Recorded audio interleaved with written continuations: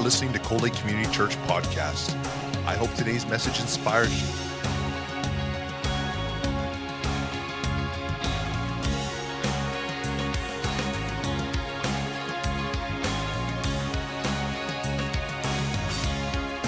Cold Lake Community Church, a place where families come together. I'm going to talk about the joy of the Lord this morning. Habakkuk chapter 3, verse 17 and 18. Although the fig tree shall not blossom, neither shall the fruit be in the vine, the labor of the olive shall fail, and the fields shall yield no meat. The flock shall be cut off from the fold, and there shall be no herd in the stall. Yet I will rejoice in the Lord. I will joy in the God of my salvation. Habakkuk sees everything going wrong. The people are living in wickedness. There's unrest, there's violence in the land, there's injustice, oppression throughout the land. It seems that God has turned a deaf ear to his prayers. And in bewilderment, he cries out, Lord, how long? How long do I have to keep crying out to you like this? And you still do nothing about it. I've been watching for a change, watching for an outbreak of revival in the land, watching for something to happen, yet nothing happens. Have you ever felt like that? Have you been praying for loved ones, wanting to see God make a change in their life, but it seems that nothing happens? This is a problem of unanswered prayer or delayed prayer, delayed answers to our prayer. But now God answers Habakkuk. The amazing thing about this prophecy is that it's not addressed to people at all. Rather, it is a dialogue between God and a man. God and Habakkuk are having a discussion. That's why it's so up to date. Every one of us can call ourselves Habakkuk. We all go through the same situations in life. We see the same situations in the political realm. We see the same moral situations all around us. And we ask God why. So God has an answer. God says, I've been answering your prayer all along. Habakkuk, you accuse me of silence, but I have not been silent. You just don't know how to recognize my answers. And aren't we like that? God is always speaking. God is always speaking to me. He's always speaking to you. But many times we don't hear him because we have preconceived notions of what it will be like, of how God is going to answer it, what God is going to do, and when he's going to do it. He said, you don't recognize my answers. He said, I have been answering, but the answer is so different from what you have been expecting. He said, and even now, when I tell you, you won't recognize it. You won't believe it. As God reveals that he is in the process of raising up the Babylonians, a wicked, brutal nation, to be his tool of judgment against Judah.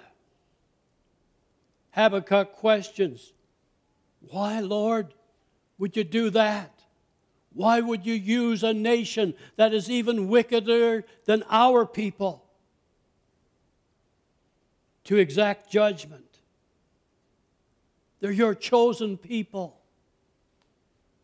God then gives him a vision. And his question is answered and responds in a declaration of faith. I will rejoice in the Lord. No matter what happens, no matter what the situation is, I will still rejoice in the Lord. Habakkuk made it clear that he did not like what was going on in his life. Can you relate to that? I'm sure you can. We have expectations of what should and what should not happen. We have clear expectations of how God should do or not do something. Habakkuk teaches me that true joy in the Lord is not dependent upon my circumstances. Happiness is dependent upon circumstances. But joy is not. The joy of the Lord is not. Standing before fruitless trees, failed crops, empty stalls, he determines to rejoice in the Lord. The joy of the Lord is my strength. Amen? Webster's best definition for joy is a feeling of great happiness. That's the best we can come up with in the natural realm. This do not accurately describe the joy that Jesus gives. Christian joy is a fruit of the Spirit. It is spiritual in nature. Those technical things are okay. It is spiritual in nature. It's often shown in extreme happiness. Some of us experience the joy of the Lord, and in certain situations, we express that. We celebrate that. We rejoice in the Lord. But sometimes people are not that kind of a makeup. And in a service this size and these many people, there will be some who, when we're singing a joyful song, the words of the song takes meaning to your heart and to your life, and you begin to rejoice. You wave your hands, you clap your hands, you shout glory to God. But there may be someone next to you who is not moving at all. But that's their characteristics. That's the way they're built. And they can be enjoying, they can have just as much joy of the Lord as you have. So don't judge people just because they do not act the way that you do when you're full of the joy of the Lord. Amen? We need to understand that. But most people are emotional people. And I always say, if you can shout and scream when one of your favorite hockey teams scores a goal, you can shout and scream for Jesus. Amen? So don't tell me you're not emotional. Rick Warren defines joy as the settled assurance that God is in control of all details of my life.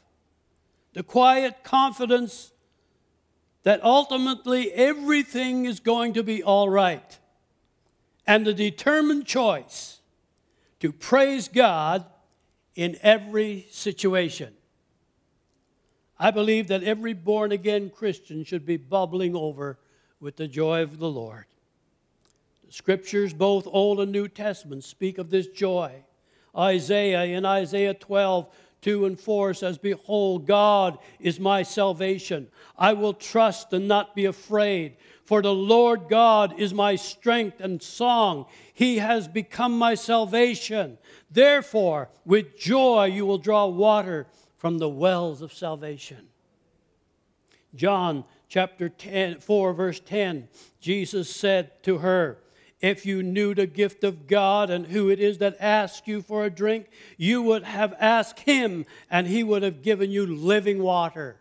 That's the living water of salvation that is within each one of us that has asked Christ to come into our hearts. And that's the joy that Jesus said can be bubbling over into everlasting life. John chapter 7, verse 37 and 38 says, on the last day, the great day of the feast, Jesus stood and said with a loud voice, let anyone who is thirsty come to me and drink. Whoever believes in me, as the Scriptures have said, out of his innermost being will flow rivers of living water. That's the joy of the Lord. Some people find it difficult to manifest this joy, especially in church. Reasons vary for that. I'm going through a difficult time right now, so I can't be joyful. Listen, that's when you really need to be joyful. When things are going wrong, that's when you need to shout the praises of God, to make your declarations of faith before Him. As you anticipate His promises, the promises of His Word that are yes and amen to those who believe. That's when you should rejoice. It's something to rejoice about. Amen? It's easy to be joyful in the Lord, though, when things are going our way. What about when it's not?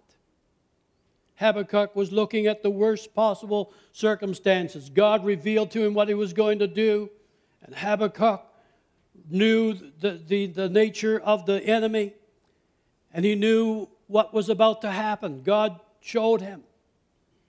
He said, I'm still going to trust in the Lord. Habakkuk realized that inner peace does not come from outward prosperity. Both happiness and sadness are determined by circumstances. But all of God's people have joy. It needs to be released. You need to release the joy that you sense within your spirit. What is down in the well needs to come up in the bucket. Amen? It comes through an intimate and personal relationship with Jesus Christ. Joy is found in the person of Jesus Christ, who gave His life for us. Christians' joy is in the Lord. He said, yet I will rejoice. Holman's Bible Dictionary tells us that joy is found, the word joy is found 150 times in the Bible. And the verb rejoice appears well over 200 times in the Bible. Anything that appears in God's Word that many times is important. Amen? It's very necessary. The verb rejoice is like to celebrate, but it's taken to a more extreme than just celebration. You might rejoice after winning a championship, or your team wins a championship. How much more for Jesus? We rejoice in salvation. We're saved. We're born again. We're washed in the blood of Jesus. We've been set free. We possess eternal life. Jesus said, rejoice that your names are written in heaven. You remember the disciples came and they were so delighted that they were able to cast out demons and heal the sick. They were rejoicing over that. But Jesus said, listen, that's good, but rejoice that your name is written in heaven. That's the most important thing. Is your name written in heaven today? Do you know that if your heart were to quit beating right now, you'd go into the presence of God? That's the important thing. Rejoice in that. That's something to rejoice about. Our sins are blotted out. There's no condemnation to those who are in Christ Jesus. Joy is not something that we are born with. It is given to us through Jesus Christ. Joy is a fruit of the Spirit. It's spiritual in nature. When I received Jesus as my personal Savior, I was born spiritually into the family of God. Jesus called this experience born again. When you hear the words born again, or you hear us people referred to as the born agains, it's a word that comes right out of the Bible. It is a word that Jesus said. A man came to Jesus and he asked him, what should he do? What did he need to do to have eternal life? And Jesus said, you must be born again. Everyone who accepts Christ Jesus into their life, accepts what Jesus did up on the cross, is born again. When you confess your sins, you become born again. Amen? Hallelujah. Jesus called it born again. I became a citizen of the kingdom of God when I became born again. And the Word of God says in Romans chapter 14, verse 17, for the kingdom of God is not a matter of eating and drinking, but of righteousness, peace, and joy in the Holy Spirit. Amen? That's what it's all about. It's not about partying. It's about that joy and that peace, that righteousness in the Holy Spirit. Righteousness can make you, religion rather, can make you miserable. But a born-again experience with God fills your heart with joy. A person can be deeply religious and never know Jesus Christ. I said a person can be deeply religious and never know Jesus Christ. It's not about religion.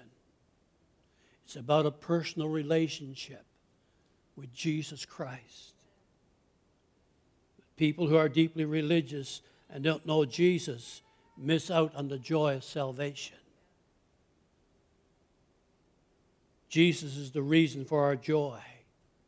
I'm a prodigal son. I was lost, and now I'm found. I was dead, and now I'm alive. My heart was black with sin, but now my heart is white as snow. It's no wonder I'm joyful. I've got something to be joyful about. Habakkuk said, I will joy in the God of my salvation, and so will I. How can I not rejoice? I've been forgiven. Hallelujah.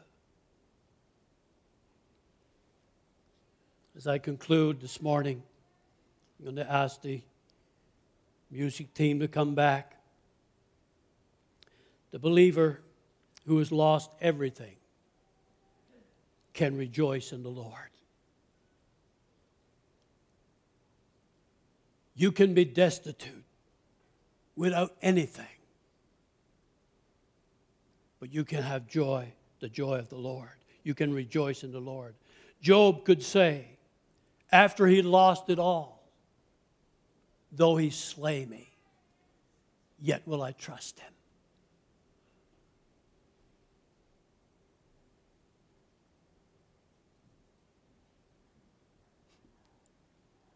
Back when the full gospel message came to Newfoundland, a man received Jesus Christ as his Savior, got filled with the Holy Spirit. He was a logger. He later became a preacher of the gospel in Newfoundland. He had recently become Spirit-filled. And while he was away from home cutting pulpwood, he was a logger, his home burned down one night. And his wife and children were burnt. The local pastor, knowing this man would need some comfort from a brother in Christ, took it upon himself to go and find him. He had to travel many miles. It was back in the 30s. And while he was on his way, he was thinking, like, what is the man going to do when I tell him? Is he going to be angry at God? Is he going to blame God? Is he going to renounce his faith in Christ?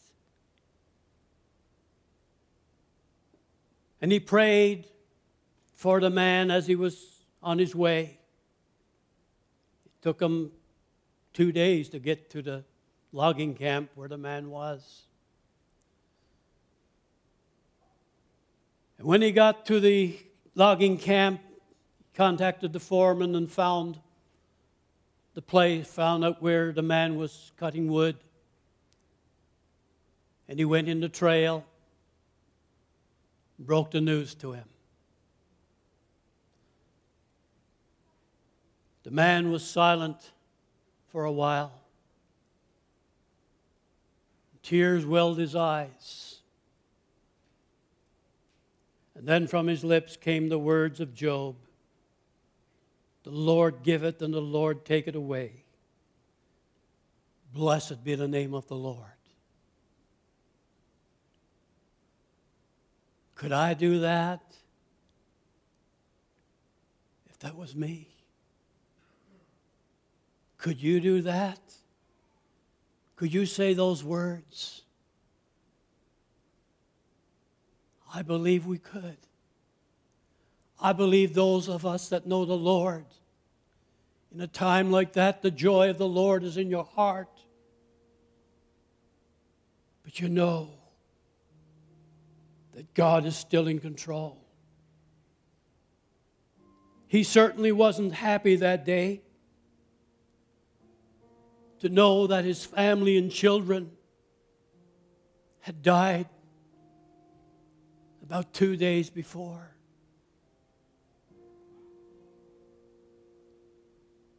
But he had the joy of the Lord. You blow a motor in your new truck. You've got some big bills. You're not very happy. But you still can rejoice in the Lord. You can still have the joy of the Lord in your life. Your family member may disappoint you or hurt you. You're not very happy.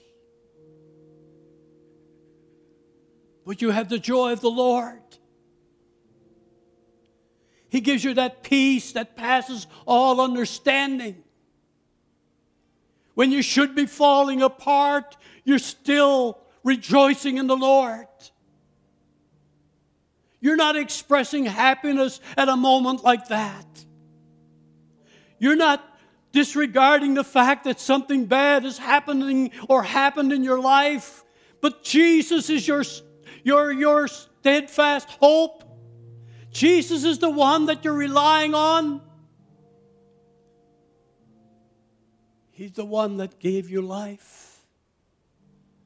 He's the one that will keep you in your time of need.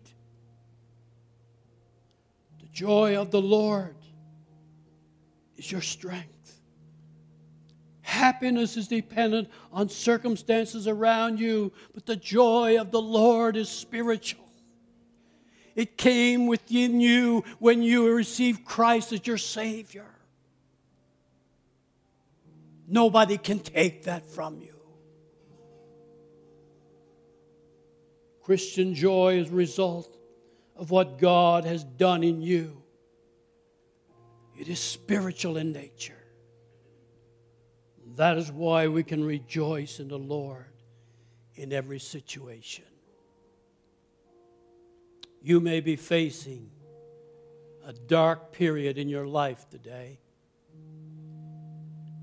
Things may not be going the way that you would like it to. But will you allow the joy of the Lord to be your strength today? Will you allow the Lord to do in your life what He wants to do? God is not out to put you down. He's here to lift you up, to give you strength, to give you hope, to give you a future. Amen. Would you stand with us? Maybe you're here today and you don't know the Lord as your Savior. I want you to know that Jesus wants to give you that joy and that peace. And if you don't know Him today, that the Spirit of God has been speaking to your heart, I want you to pray this prayer with me, as everyone who knows the Lord will pray along with you. Would you pray this prayer? Dear Heavenly Father, I come to you in the name of Jesus. I believe that Jesus is your Son, that He died on the cross for me, that He died for my sins, that His blood cleanses from every sin. Today I accept what Jesus did as a full payment for my sin. Wash me in your blood. Forgive me of all my sin. I receive Jesus into my heart. Amen. If you prayed that prayer for the first time, Jesus has forgiven you. You're a part of the family of God. Now you're one of the born-agains, whether you like it or not. Amen? Praise the Lord. If you've done that today, if you prayed that prayer, let us know, because we have some material that we want to give you to help you in your new walk with Jesus Christ.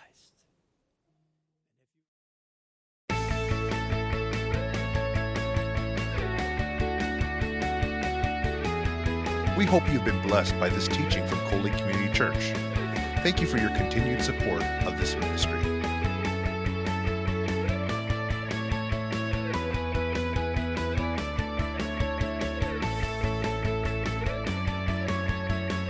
Coley Community Church, a place where families come together.